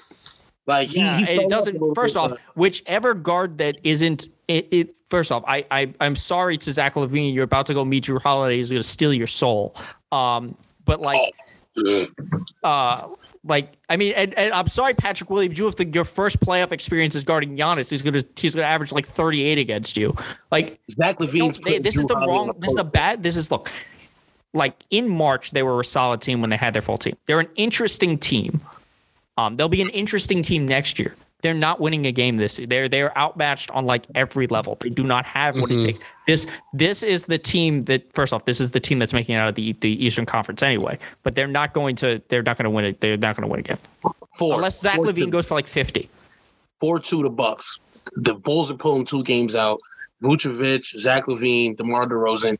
I see them doing something. I'm not gonna just turn my back on this team like that. I think the Bulls are going to be great next year when they get all their pieces back. I think Lonzo's great. Alex Caruso is great. LaVine is great, but LaVine's not used to being these presser situations, which I said about Memphis, about other teams. I think that DeMar has,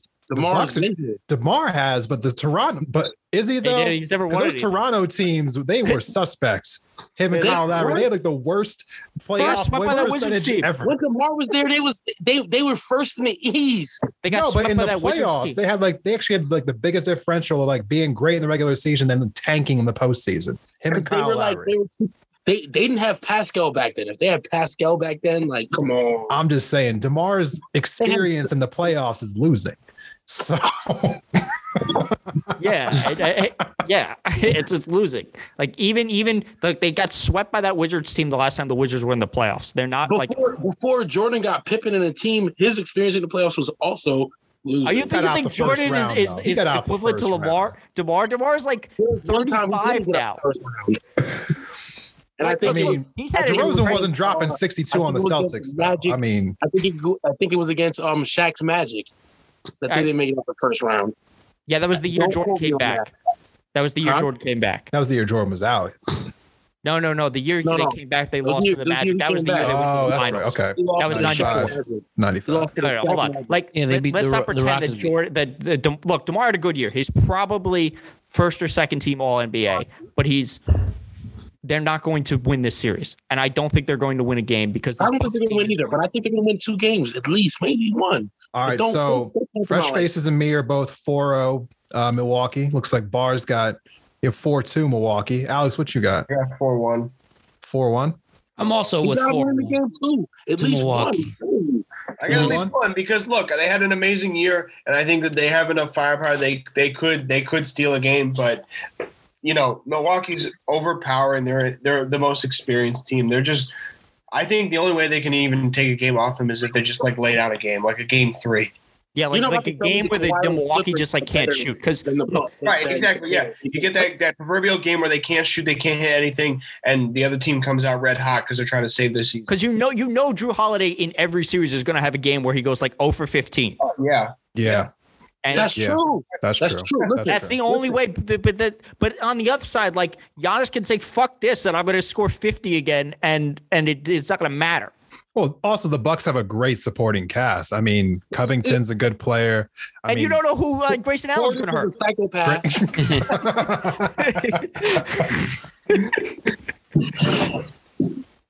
They have a legit psycho playing, so he can go off like out of nowhere for like 30-6, like randomly. Right. Like, what are we doing? Like, all right, let's go to a more interesting matchup. And that matchup is we have the Dallas Mavericks and the Utah Jazz. That's more interesting. Oh, okay. I will say one thing here. This was a great matchup until the last game of the season. Jason Kidd puts Luka in a little too long and has a calf injury. Listed day to day, but they have to figure out how to win with or without him. But yes, at least out for game 1 for now. But excuse me. But obviously the Jazz, who might be on the verge of imploding their team. Then you have the Mavs, who like I said, are not going to have Luka for at least game 1, but there is at least optimism that he will play at some point in the series. But, Spencer Dinwiddie has been stepping up for this team. They do have so much potential as the 4th seed coming out of the West. But like I said, if the Jazz are about to implode, what can that mean for the morale for these NBA players from Utah? It's very interesting to see where it goes. But I do think ultimately this will put the nail in the coffin for the Utah Jazz this season and whatever era this is in the Mitchell, Rudy Gay era. and I think that the Mavs are going to win in 6. I call a game 7. Give it to Utah. If Utah does not end up winning, blow it up. Oh, they're blowing it up. Look, the only way Utah wins the series is if Luka doesn't play. Mm-hmm. If Luka's or he's like severely hampered.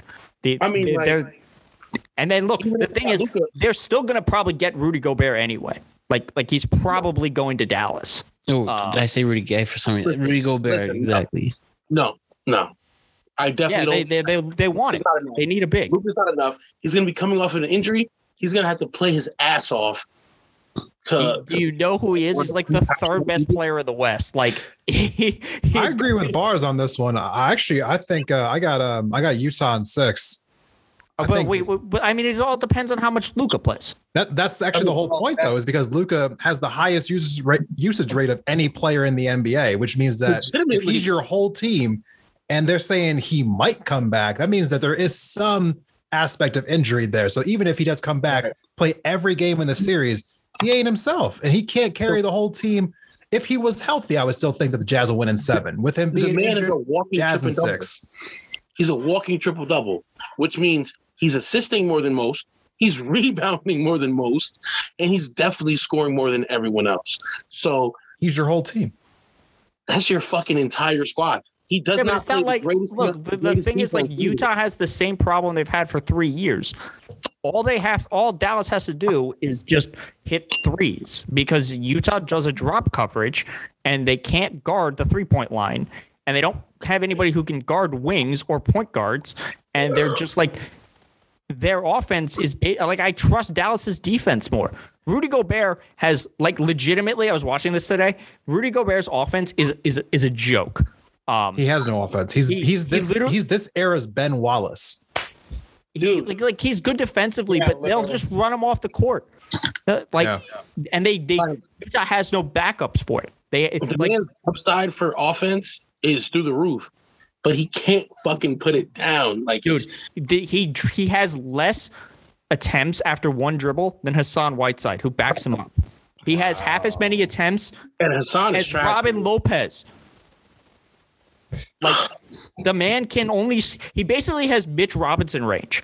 If he's not standing next to the rim and dunking it, he can't score. But look, if Dallas hits threes, it's over. There's still, like, even with Luka, they have a better shooting team. I will say one thing about Luka, though. He's kind of like, 4 or 5 years ago, James Harden, in the fact that he does seem to rely on contact a lot. So with the NBA calling less fouls in the playoffs, I wonder if he'll be able to adjust his game to be able to play through contact more. And the Jazz do play physical defense. They play like Mike. Is Mike Conley playing? Yeah. Mike Conley is like 6 inches shorter, like 60 pounds less than Luka. He's not going to guard him. He's been one of the but can Luka get around him, though? Is that calf injury going to allow him to be fast enough to get around Conley, who is a good defender? He's just going to body through him. He's the first team all defender. Like, don't, like, maybe like not 3 years ago. But he's good enough. He'll slow down an injured Luka. So you're saying that Patrick Beverley was a better dog than Mike Conley? He is now. Well, for injury's sake, Mike Conley is not the player that he used to be. But Mike Conley was the player from that perennial Grizzly team that I was talking about. Yeah, Mike Conley was good when they traded for him 3 years ago. I'm not saying that. Like, look, it's all going to depend on how many games Luka plays. This series, if Luka plays, Dallas wins. If he doesn't, Utah, or if he's hampered, if Luka plays, Dallas still loses. I'm with Bars on this one. Utah in 6. Utah in 6. It doesn't matter. I'm giving him 7 games because it's Luka. I give him 7 games. I think Utah. I give a real advantage to home court in this sport. I think basketball has probably the best home court advantage of any of the 4 major sports. Utah's crowd is much more intense than Dallas's. I think that Utah's fan base will actually help out in a lot of those games in Utah. Don't forget that Jamal Murray scored 50 because Donovan Mitchell made him. Don't forget that. Jamal Murray scored 50. Like, so did Donnie. Yeah, and then like if you were taking clutch shots, I'm still taking Luka. Like, my statement remains that right. that Dallas cannot, or that Utah cannot guard a perimeter threat to save their lives. If it comes at no point do I believe Utah has a lead that's insurmountable unless they're up 50. This still comes down. Anytime Utah is up, I do not believe that they are up. They do not believe that they are up. It's in their head. If they're up 20. If they're up 20, we have Bach frozen at the moment. I'm sure he's going to fix that. He was just about to go in, too. He was just about to go in. Now, that is this picture for anyone who's watching. Bach, you back? Yeah, I'm back. I'm sorry, my shit dropped. You were saying? Yeah, I don't know where I cut off. What I was saying was, if Utah's up 20 and it gets to a 10-point game, Utah will lose that game because they're going to go, oh shit, here it goes again. Because in the past 2 weeks, they've blown how many 25-point leads? 3? If we're taking bets right now, who did they lose those games to? I got $5 saying, because now betting is legal in America. I got $5 saying that Donovan Mitchell scores more points than Luka Doncic in this series.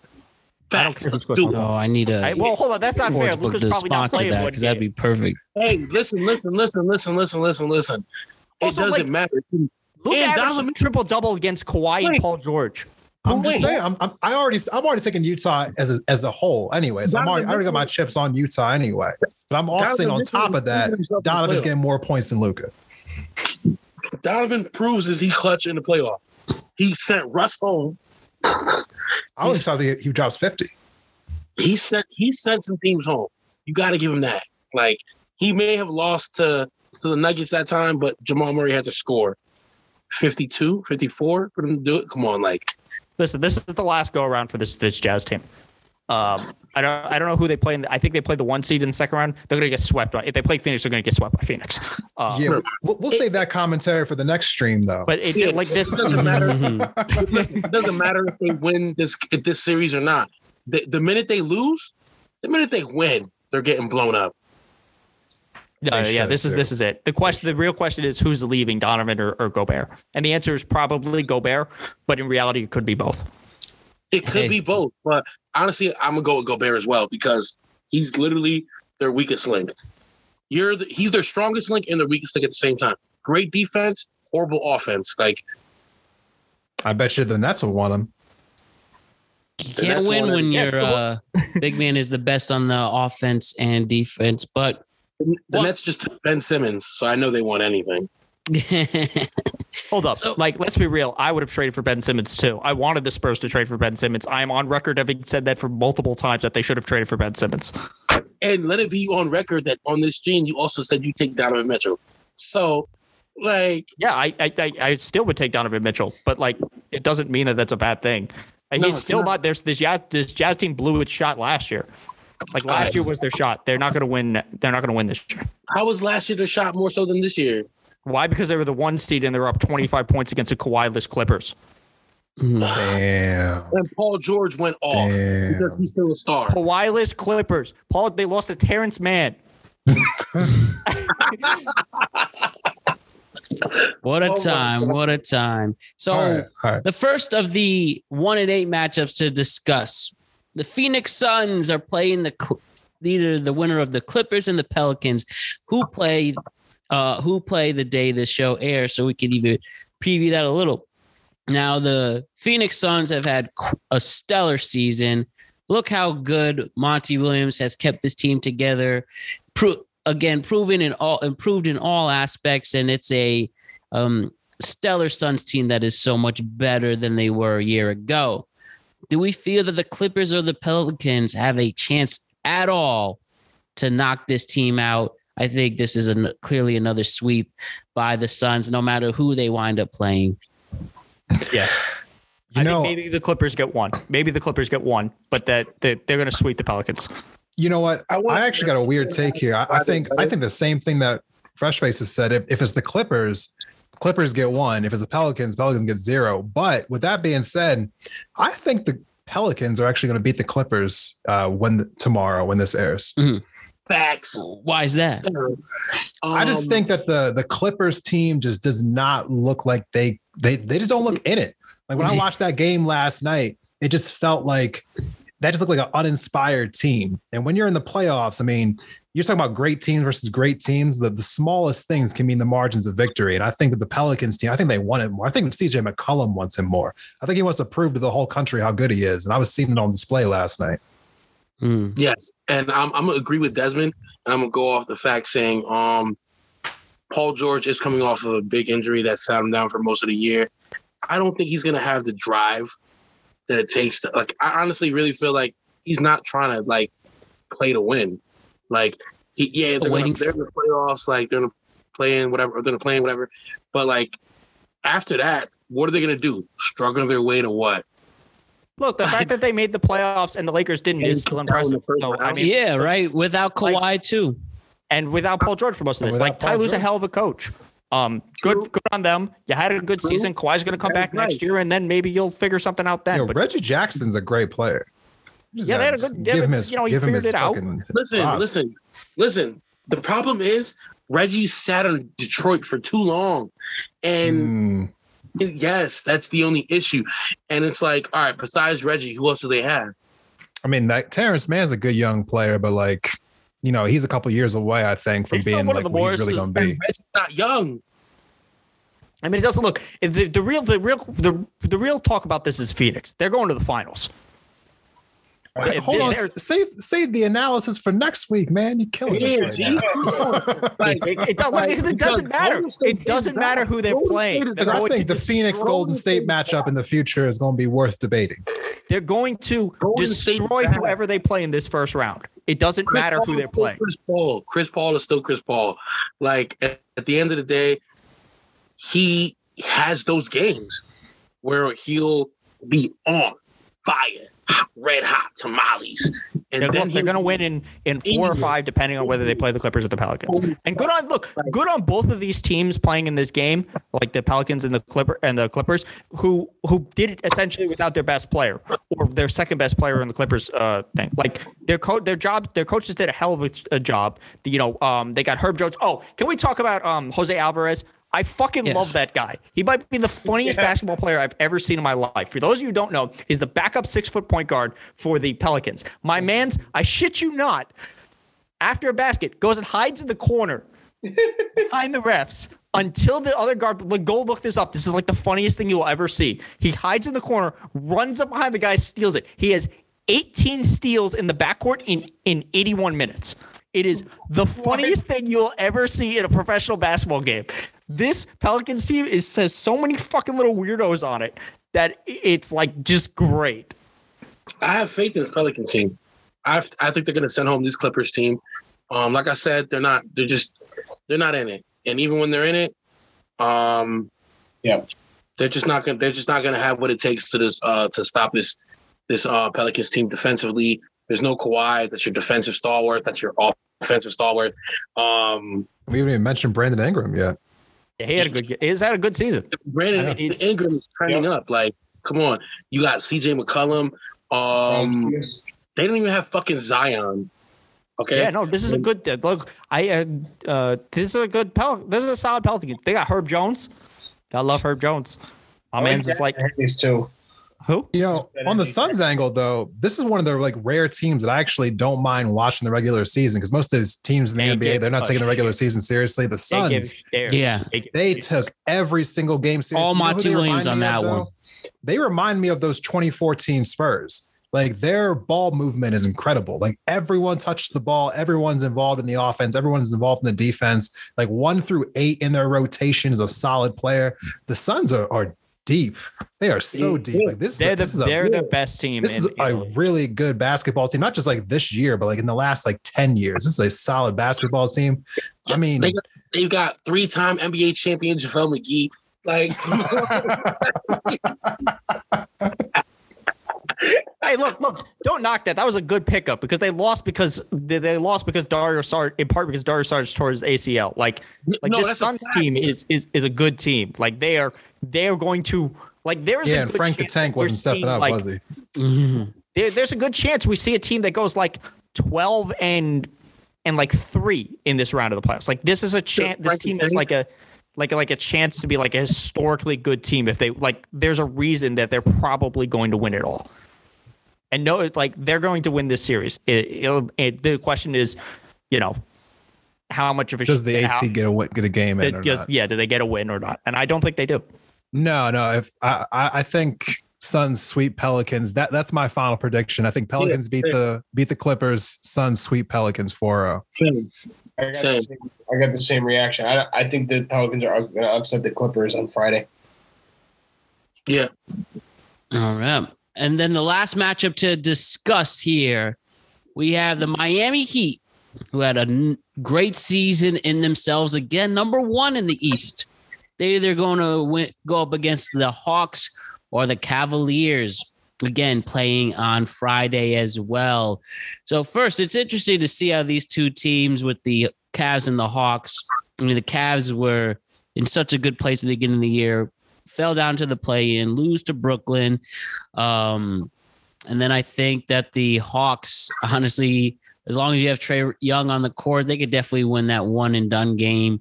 And I think you'll have the Hawks and the Heat play in a somewhat competitive series as well. I also think it will go 6, but I think Jimmy Butler, Tyler Hero, Bam, and all those guys could take away the dreams of the Hawks. And I think the Heat are going to make the next round with the great coaching again of Eric Spoelstra.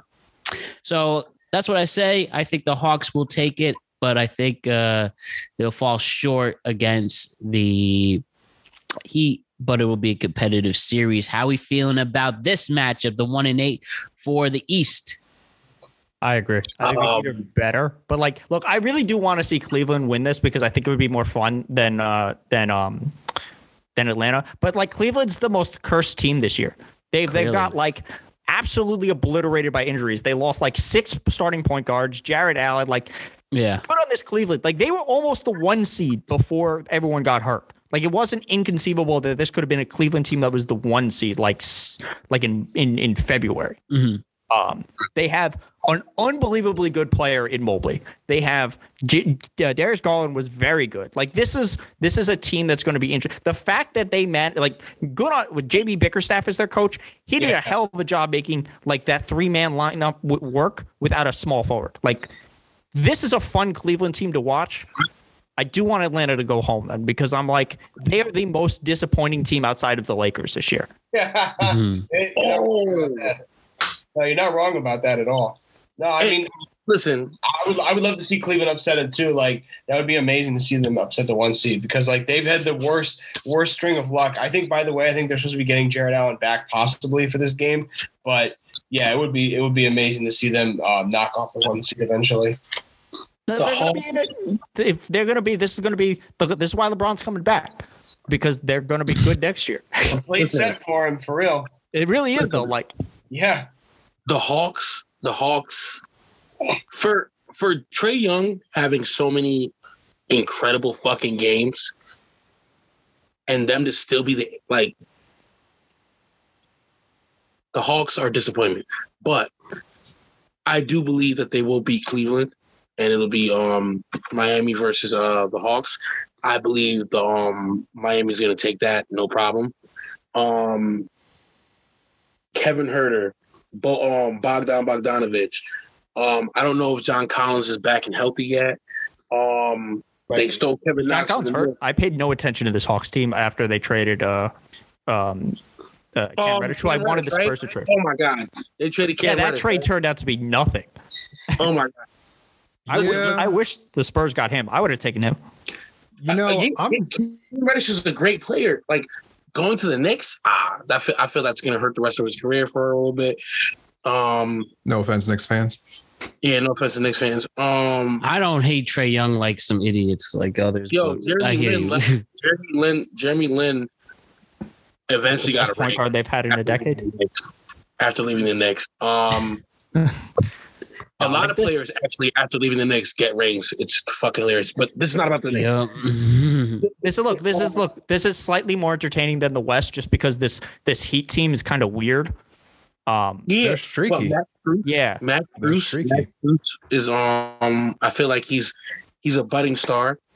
Like the best thing this happens is this is like a good warmer for Oladipo. Like he's going to be a big X factor. For this Heat team. Is he healthy right now, Oladipo? Yes, he's back. But he's back though. I haven't seen the Heat play the last couple of weeks. Listen, Kyle Lowry was the piece that this Heat was the piece that this Heat team needed. I love the Dragon. Their roster on paper is amazing. Yeah, I love the Dragon. The Dragon was the man. You know what I'm saying? Like he held us down, came clutch in big moments. But Kyle Lowry is just he brings a better chemistry to the team, and he's Bam Adebayo. Bam is a freak of fucking nature. Like Jimmy Butler. Don't let that little the little end of the season tiff fool you. They're still back. They're all good. I would pay good money to have him back on the Sixers right now, like in a heartbeat. You had him. Heartbeat. You had him. Contract though, he seems to blow up everywhere he is. Well, no. What ended up happening in Philly was that the organization was trying to keep Ben Simmons and Joel Embiid as like the 1-2 punch, and Ben Simmons wasn't getting along with Jimmy Butler. And I'm like, listen, just get Ben Simmons out of there. Yeah, I would have kept Jimmy Butler. And he ended up being top. Look, Jimmy Butler made in the offseason make them, in my opinion, I know part of being a fan is being biased and naive. I know Matt said that earlier, like, being a Knicks fan is a little naive, but I feel like naivety is a part of being a fan because you always want your team to win. But I think we're going back again. I think we're taking the East. I think that we're taking the East this year. I think that we're equipped and built. The pieces that we've acquired in the offseason will help us ultimately see our way to the Eastern Conference Finals. We'll save the rest of that conversation for another talk. But I believe it's going to be a sweep against the Hawks. Maybe the Hawks might pull out one game because it's fucking Trae Young. But yeah. I see this a little bit differently. I think if it's Heat Cavaliers, I got Heat 4-1. If it's Heat versus the Hawks, I got Heat 4-2. I think that Hawks team, Trae Young's floater is like the sky hook from Kareem Abdul-Jabbar. Yes. It feels like no one can stop this shot. I don't understand it. And also they can understand it. They can get hot against what they did to the Hornets. They can always have a game where they hit 10 threes. Forget the play-in game. Look at last season. Trae Young destroyed the Knicks and the Sixers like he was playing 2K. He was running into the lane, just dropping floaters. But there's a different level of intensity defensively in Miami. It's ridiculous. I mean, I'm just saying the playoffs are the playoffs, and he scorched 2 playoff teams last year like he was playing 2K. Yeah, I agree. I still don't trust this Hawks team. I think they win 2 games. That's why I can't even figure out who's going to win the play-in game.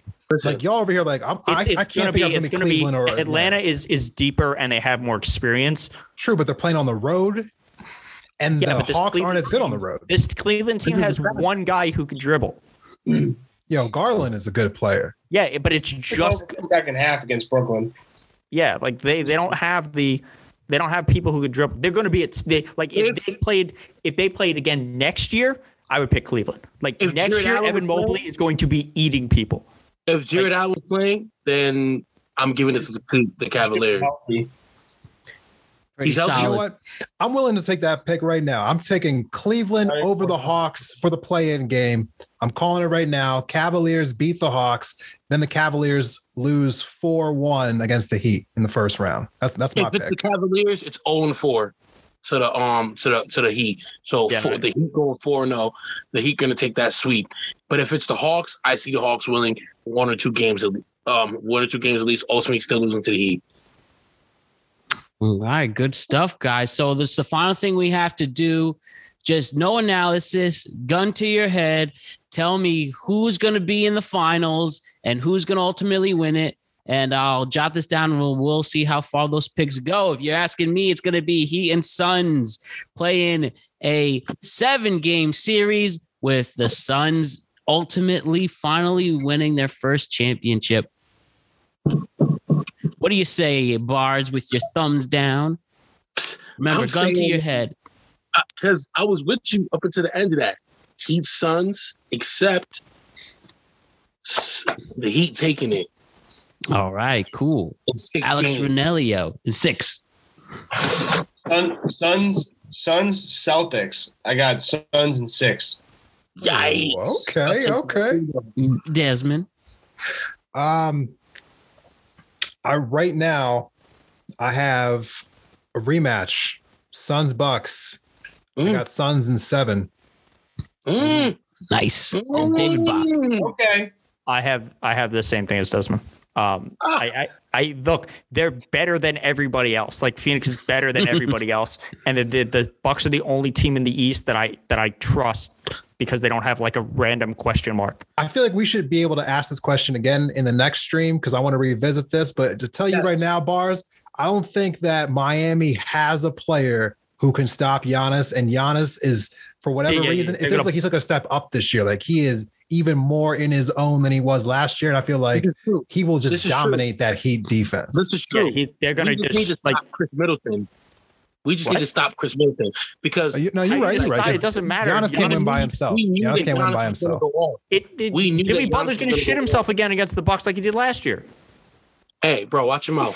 Listen, it doesn't matter. Like their best player is better than yours by a wide margin. Their team is better than yours. Like you're a good scrappy. I don't even know if they're better than the Celtics. Their best player is like literally called the Greek Freak. So, like, you have to understand their best player. I think. And when it comes down to it, if they put their best player on your best player, he's going to clamp them, and your best player is not going to be able to clamp him. I think that the Heat and the Bucks are going to be in the conference final, though. So, I mean, I feel like we'll be able to come back to this conversation eventually. Yeah, we will, for sure. And in the conference finals, it'll be a different story than the finals. Promise you. And my contingency is on Robert Williams coming back healthy as well. That's a huge key. I see. That's why you picked them. Such an important part of that team. That's good in the first round, but after the second round, it gets shaky. I know, but I'm saying like you gotta have height, you gotta have that balance, and Al Horford coming back too. Like he's not gonna be able to stick with Giannis or whoever they play in the second round or the conference finals, and they gotta find an answer. I mean, there's no answer for Giannis, but I feel like I feel like they're the only team that's even closely equipped to even have the length and strength and height to deal with Milwaukee. If the Celtics beat the Nets, I will buy Celtics stock, but they got to prove it to me first. They got to prove it to me first. They do, but I don't trust Miami more than I do trust Boston. I know that's crazy. Listen, what did I say in the first? I think I called Nets 4-1. So, like, I want to see the Celtics prove me wrong. They prove me wrong. I'll come on here and I will give the apology tour. I'll buy stock. They're coming off. They're going to the East. Who do they play in the second round? They play. Who we talking about? So who would they play? Which team? I didn't hear that. They play the 4-5 team, right? Oh, you mean the Heat? No, the Celtics in their second. Oh, the Celtics. They would face the Bucks. They would play the Bucks. Then they're going out in the second round. So, but like, you got to find out at some point. Yeah. Exactly. No, look, I'm going to be honest. Like that second round matchup, whoever Milwaukee plays is going to be probably the best series in the final. In the entire thing, unless Milwaukee plays Phoenix in the finals. Like that's going to be the best. No, I'm looking forward to this Golden State Phoenix matchup. That's gonna be a good final. Me too. Yeah. That's what I'm looking for. But isn't that's gonna be the for a Heat conference finals? That'd be the Western Conference Finals. Heat's Buck grudge match. And it's gonna be a battle no matter what with what we're getting. So, gentlemen, this was everything I could ask for and more. Great job today. David Bach, Bars the God, Desmond Price, Alex Ranelio. This is going to be fun. Let's start the 2 months of these NBA playoffs, and we'll check in a couple weeks once the first round is done. Have a great night, gentlemen, and thank you very much. Yes, sir. Thank you, Matt. Happy to see y'all. It's always love, baby. Always love. How about that, everybody? Desmond killed it. Bach killed it. Bars killed it. Alex killed it. this was awesome. Mixing in some fresh faces and new ideas. Yes, pun intended there, but this was an awesome podcast. I really enjoyed it. We have great chemistry, the 5 of us, and it's going to be a great spring covering the NBA playoffs with you, gentlemen. Awesome job. Don't forget to like and subscribe to the Productive Conversations podcast on all podcasting platforms and YouTube. Don't forget to check out exclusive content regarding this show on productiveconversationspodcast.com. And don't forget to check us out in the world of social media. We're on Instagram at Productive Conversations Podcast, Twitter at ProdConvoPod. We're on TikTok at Productive Conversations. So we will be back this Tuesday, April 19th. And it is another in-studio podcast. As we cover the NBA playoffs today, we're going to be covering dating in this material world we live in right now. So yes, we're doing a podcast solely on the world of dating, especially dating between 20-something-year-olds. So I have another crew coming with me. We did, as I mentioned, we did this in the apartment in Jersey City. We have my roommate and best friend Sam Anchari. We have his brother, who's also a great friend of mine, Will Anchari, joining us. We have Brian McKeon, who's on the show a number of times. He came out from the Bronx to join us in Jersey City. And then we have my good friend Erica from Italy. She is literally from Italy, an au pair, who joined the podcast. And again, we talked about dating. We talked about the male perspective. We heard from the female perspective. And it gets both very funny and very deep as we're just trying to understand dating in our, early 20s, mid 20s, late 20s. And we go from there. So it's a very special show, one I'm very proud of. And it's going to be a stellar time. So check us out this Tuesday, the 19th of April, as we do our podcast on dating, an in-studio one, and it truly is a classic. You do not want to miss it. So we'll see you all on Tuesday with that. My name is Matt Brown. I am the host of the Productive Conversations podcast. Have a wonderful weekend, everybody. Happy Easter for all those who celebrate. Happy Good Friday who celebrates today. And make a great comeback like Jesus did. And it's going to be a great time after that. So again, don't forget to check in on your friends and family. And I will see you all on Tuesday. All right, everybody. Peace. All she needed was some